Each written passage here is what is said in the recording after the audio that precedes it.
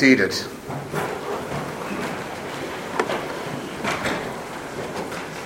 Our passage for this evening comes from Ecclesiastes chapter 11, verse 9. Now, before we come to that, we need to understand a little bit about this book. It's an Old Testament book. It's one we don't often turn to, but it's found in the part of the Old Testament known as the wisdom literature, beginning with Job, Psalms, Proverbs, Ecclesiastes, Song of Solomon, Song of Songs. And what we find in the book of Ecclesiastes is the main speaker is an old man named Preacher. And what he's doing is he's looking back over his life. And he's questioning what is life. What has he learned over all these years about what is the meaning of life? And so what better time to ponder the question of the meaning of life than at a baccalaureate service? We want to come to his wisdom tonight and see how it applies not only to our graduates, to your children and family members, but for all of us. And as we do that, join me as we have a brief time of prayer as we come together for God's word. Lord, we do come now and pray simply for your blessings upon this time. This is your word. There is nothing better. And there is nothing better for our hearts, for our minds, for our ears, for our souls, than to hear you speak to us through your word. So, Lord, use me as your messenger. Let everything I say tonight only be your truth. Let everything that is heard tonight only be your truth that's heard. And in all this, you will be glorified. We pray this now in Jesus' name. Amen. Ecclesiastes chapter 11, verse 9 tells us this. Rejoice, O young man, in your youth, and let your heart cheer you in the days of your youth. Walk in the ways of your heart and the sight of your eyes. But know that for all these things God will bring you into judgments. The grass withers and the flowers fade, but the word of God stands forever. Amen. 29 years ago, the Richard Wynn Academy class of 1992 sat in the same sanctuary. Students sitting where you're sitting right now. Parents and loved ones sitting in the pews behind you where yours are sitting this evening. And they were gathered for their baccalaureate service. And the preacher that evening was Reverend Richard Hodges, who's the pastor of Salem Presbyterian Church. He was a wonderful pastor and even better man. And he's still a pastor of Salem Presbyterian Church to this day.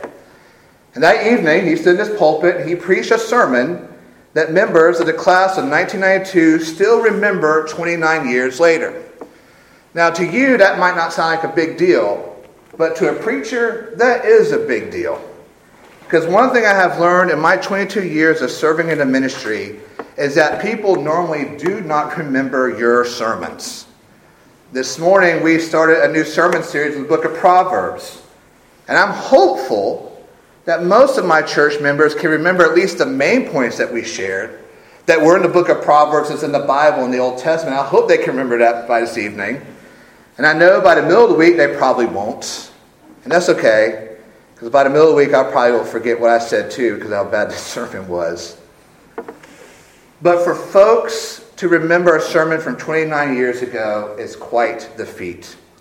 So with that in mind, I want to rip off Reverend Richard Hodges tonight and basically re-preach his sermon. Now, I got his permission to do this. I can be accused of many things. I don't want to be accused of plagiarism. So I got his okay to at least take the general idea of what he preached 29 years ago. And what he preached that night was, be young, don't be foolish, be happy. Now, for some of us that may ring a bell. It sounds like a great old beach song, doesn't it? Be young, be foolish, and be happy. But we want to adapt that message as we find it in Scripture. And what we find is that God wants you to be happy. He wants you to be young, but he does not want you to be foolish. So let's start with young, youthfulness. This is a gift of grace from God. This is what the preacher tells us here in Ecclesiastes, that God has created all of us to have this time of youth and youthfulness in our lives. Think again about what this man who's old, he's gray, and he's got, his eyebrows are out long, he's got hair growing out of his nose, out of his ears, and he's looking back over his life, and he says, rejoice, O young man, in your youth. You be young man, young woman, rejoice in your youth, and let your heart cheer you in the days of your youth. Very clear, isn't it? Rejoice in your youth, because it is a gift from God. It's a time that God has given you to make that transition from being an awkward middle schooler, right, to being a less awkward adult. It's that time that God, in His providence and sovereignty, has provided for you to continue to grow in all the ways that you need to grow. Physically, emotionally, mentally, and spiritually. So it's interesting to look, and this preacher, as he looks back on his life, he says, so wonderful is his days of youth that he's telling you, be happy in it, be in good cheer, enjoy being a youth. And that may sound like a weird message because so often we're taught you need to grow up, move on and on and on. But God is telling you, no, slow down, enjoy being a youth. One of my all-time favorite shows is The Office. In the finale of the series, one of the characters, Andy Bernard, makes this wonderfully deep philosophical observation. He said, I spent so much of my time here at work thinking about my old pals, my college a cappella group. The weird thing is now I'm exactly where I want to be. I have my dream job at Cornell, and I'm still just thinking about my old pals, only now they're the ones I made here at work. I wish there was a way to know you're in the good old days before you've actually left them. That's wonderfully deep, isn't it? I wish there was a way to know you're in the good old days before you've actually left them. And if you're able to look behind you, you would see a number of older folks in here nodding their heads. It's our human nature to think that the grass is always greener on the other side. When you're in the lower school, you want to be in upper school. When you're in middle school, you want to be in high school. Now you're ready to tear out of here and be in college. You get to the end of college, you don't want college to end. You're kind of avoiding adulthood at that point. The grass isn't always green on the other side. Sometimes the grass is very green right where you are. And the wisdom of the preacher is don't let this time as a youth pass you by. These are your good old days. And you're going to reach a day where you wish you could come back and revisit them. And you can't. You're going to be old. And you're going to be hurting. And there's no coming back. So rejoice. Be cheerful in them. Enjoy these days as a gift of grace of God that it is. The famous Irish playwright George Bernard Shaw said, youth is wasted on the young. God has called each of you to enjoy the youth He's given you. Rejoice these days. Let your heart be full of that cheer that comes from being young so that the gift of youth isn't wasted on you. His ongoing wisdom, the preacher says, when you embrace your youth as a gift from God, then this path of happiness is opened up to you. When the Bible talks about happiness, it's pointing to something deeper than what the world tells us is happiness. Worldly happiness is based upon conditions and situations. It's something we have no control over. It's dictated by external forces and powers. We can be happy, and there's times we want to be happy, but we can't do it. And that's why you'll hear and you'll see signs that says, my happy place is the beach, or my happy place is in the mountains. I'm happiest when such and such is happening. What we find is that worldly happiness is based upon conditions and situations. But what the Bible has in mind here with happiness is more akin to joy. And biblical joy is something that's much more deeply rooted in our minds and hearts. Because joy isn't dependent on a place. It's not dependent on weather. It's not dependent on situation. Joy is based upon God. And God never changes. And God never leaves. And biblical joy is based upon who God is and what He has done for His people. And so the preacher is saying to us here, true happiness of youth is knowing this God. Not knowing about Him, but knowing Him, knowing who He is, knowing how much He loves you and all that He has done for you. It's the happiness of that faith in the Father, the Son, and the Holy Spirit, who so loved you that before the beginning of time, they made this covenant, this promise that they would do everything on heaven and earth to save you from your sins. It is the joy of being a Christian. When you come to the book of Philippians and the New Testament, you need to always remember this when you read it. It's written by Paul, and Paul is sitting in prison. And it may have very much been like a dungeon prison. You know, water running on the walls and rats running all over the place. The letter he wrote is known as the letter of joy. And one of the things he says in there is, rejoice, again I say rejoice. How in the world can a man who's in chains in prisons with rats biting at his feet say, I am joyful? Because his joy wasn't based upon where he was. His joy is based upon who his faith is in. The Father who so loved him that he gave up his only begotten Son. And the Father and Son who so loved him that gave the Holy Spirit to reside in his heart to always remind him of that wonderful truth. And the preacher says here is that the sooner you know this happiness, this biblical joy, then the better it will be for you. Later on in this book, the preacher says this, remember your Creator in the days of your youth before the evil days come. See, what he knows is that the sooner you learn to place your joy in God, instead of placing it in everything else, the better it will go for you. Because there are going to come days that are just horrible. There are going to come days that want to sink you into the depth of depression, want to build your anxiety up. There are going to come days where you're going to think that life is not worth living. So what do you hold on to? That the beach is your happy place? That you really like coconut cake?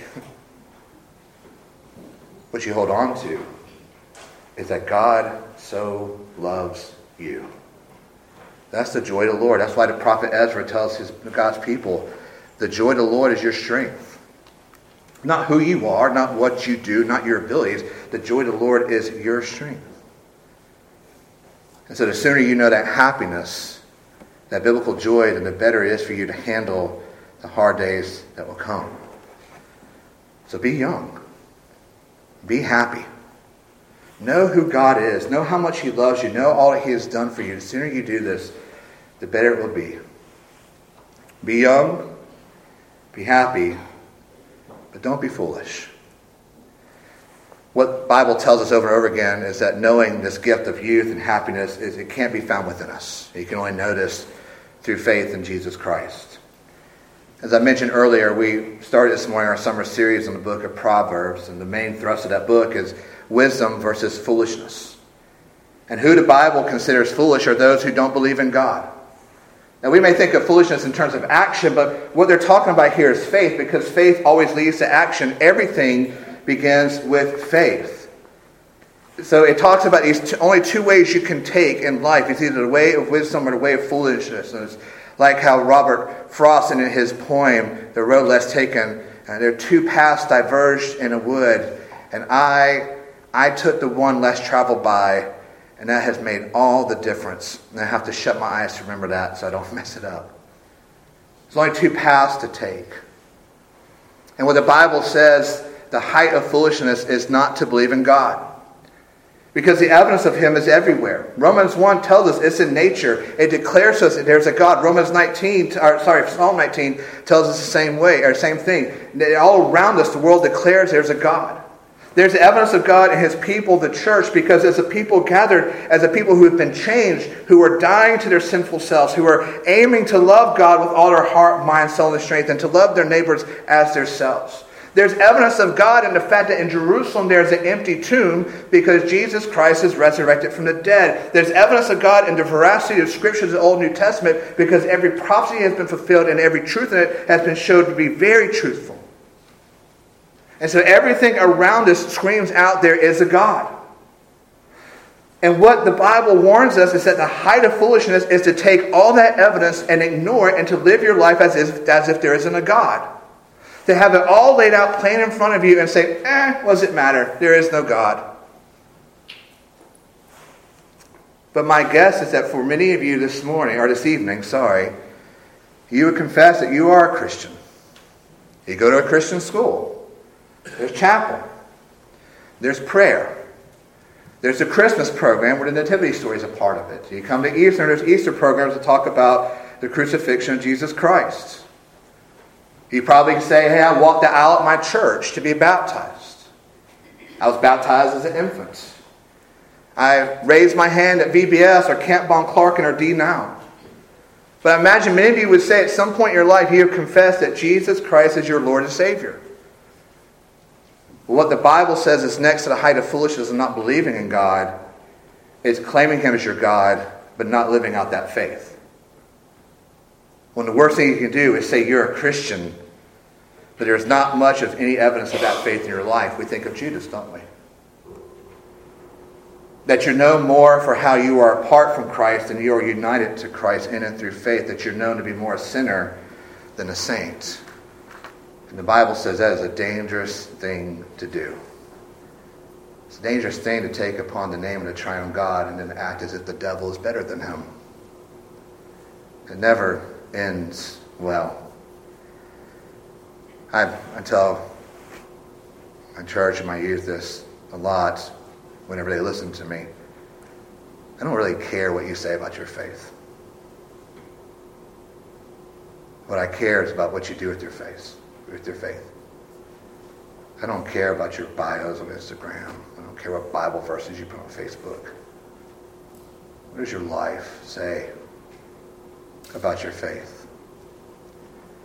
Jesus tells us in Luke chapter 6, the good person out of the good treasure of his heart produces good, and the evil person out of his evil treasure produces evil. For out of the abundance of the heart his mouth speaks. So what does your life speak to about your faith in God? Can you confess with Paul, for me to live as Christ? Can others say that about you? Or can they say, for me to live as party? For me to live as athletics? For me to live is to have a good time? What does your life speak to about your faith in God?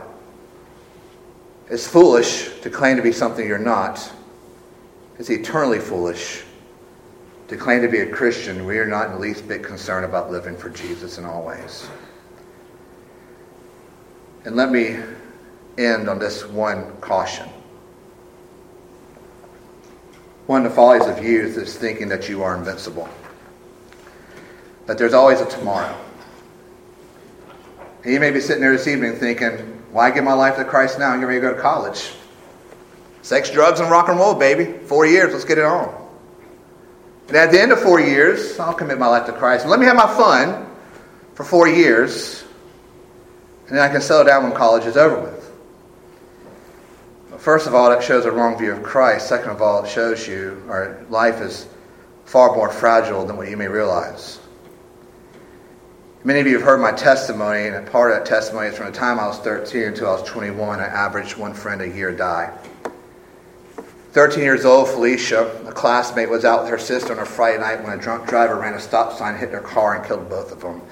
Next year, freshman year, 14 years old, Chad was a skateboarding buddy. He was riding home from the beach on spring break when their truck went off the side of the road and went over an embankment and killed them both. 15 years old, Joel, who grew up around the corner from me, was driving home from a party when a drunk driver ran a stop sign and killed him as well. 16 years old, Sean, another classmate of mine who I used to eat lunch with, was messing around with some friends one night at home. One of them pulled out a gun and accidentally shot Sean in the head and killed him.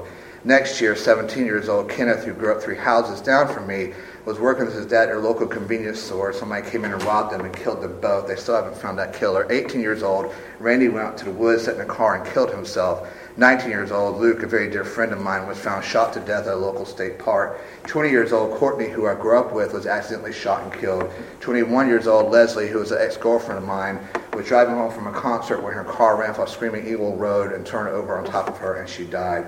That's not including the other suicides and other things that went on in my class. Life is fragile. There's no guarantee of tomorrow. And y'all know this. It was a year ago that Evan got on his four-wheeler to go for a ride. It was 7 months ago that Travis got into a car to go for a car ride. Life is fragile. There is no guarantee of tomorrow. And this is just as true for adults as well. 2 years ago, the baccalaureate service was held here as usual. And the preacher that evening was Shane Martin, a good friend to many of us. 6 months later, Shane is driving down Jackson Creek Road. He gets in a car accident that he never recovers from. Life is fragile. One of the stupidest things you can do is to think you have tomorrow. Tomorrow may never come. You want to know that you're right with God, to receive and rest upon Jesus Christ alone for salvation as he is offered in the gospel. So be young, be happy, but don't be foolish. As you go out from here into the next part of your life, rejoice in the youth that God's given you. Always find your joy in God alone, live for him alone. And that's the best life you could ever live. Go to the beach and dance to be young, be foolish, be happy. But live out the wisdom of God. Be young, be happy. Don't be foolish. Join me as we pray.